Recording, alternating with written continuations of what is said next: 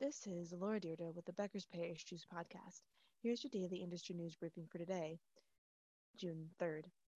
First, the financial outlook for Medicare's Hospital Insurance Trust Fund improved slightly in 2021, but the threat of insolvency still looms, according to the 2022 Medicare Trustee Report released June 2nd. The fund is now projected to be able to make full payments until 2028, 2 years later than estimated in last year's report. The trust fund is financed through payroll taxes. The improved outlook was attributed in part to faster recovery in employment, earning, and economic growth than previously projected. The trust fund is projected to run deficits every year starting in 2023 until it runs out of money in 2028, according to the report. If the trust fund is depleted, the program would be able to pay for 90% of the expected costs in 2028, according to the Washington Post. Kaiser Family Foundation Senior Vice President Tricia Newman told the Post that additional 2 years buys policymakers more time to come up with solutions, but confirms the need for action to keep the trust fund on solid footing. 2. Blue Cross and Blue Shield of Minnesota has added 2 executives to its senior leadership team. John Uribe was named Senior Vice President and CFO, and Casey Smith was tapped as Senior Vice President and COO.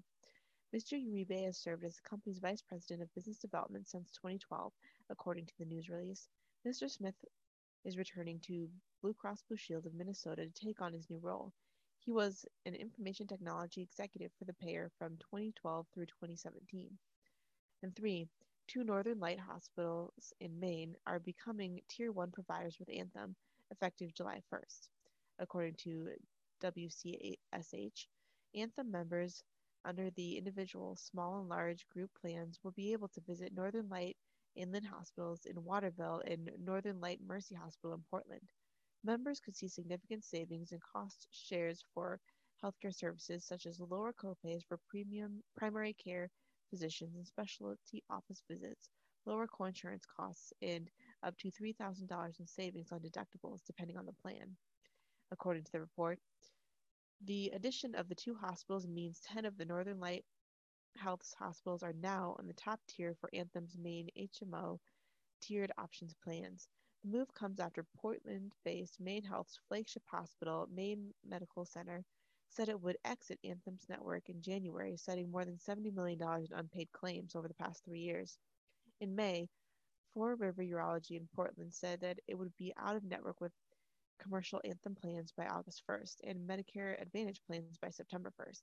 The independent medical practice said the two could not come to an agreement over reimbursement rates amid rising inflation.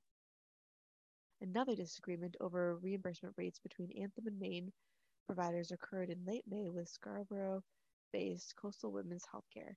Anthem members will be out of network with the state's largest independent OBGYN practice starting August 23rd. WCSH asked Northern Light about the alleged outstanding payments between Anthem and Maine Health.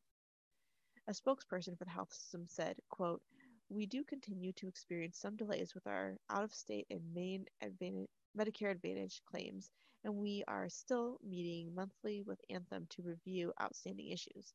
Northern Light Health is delighted to be working with our main healthcare providers participating in this network," end quote.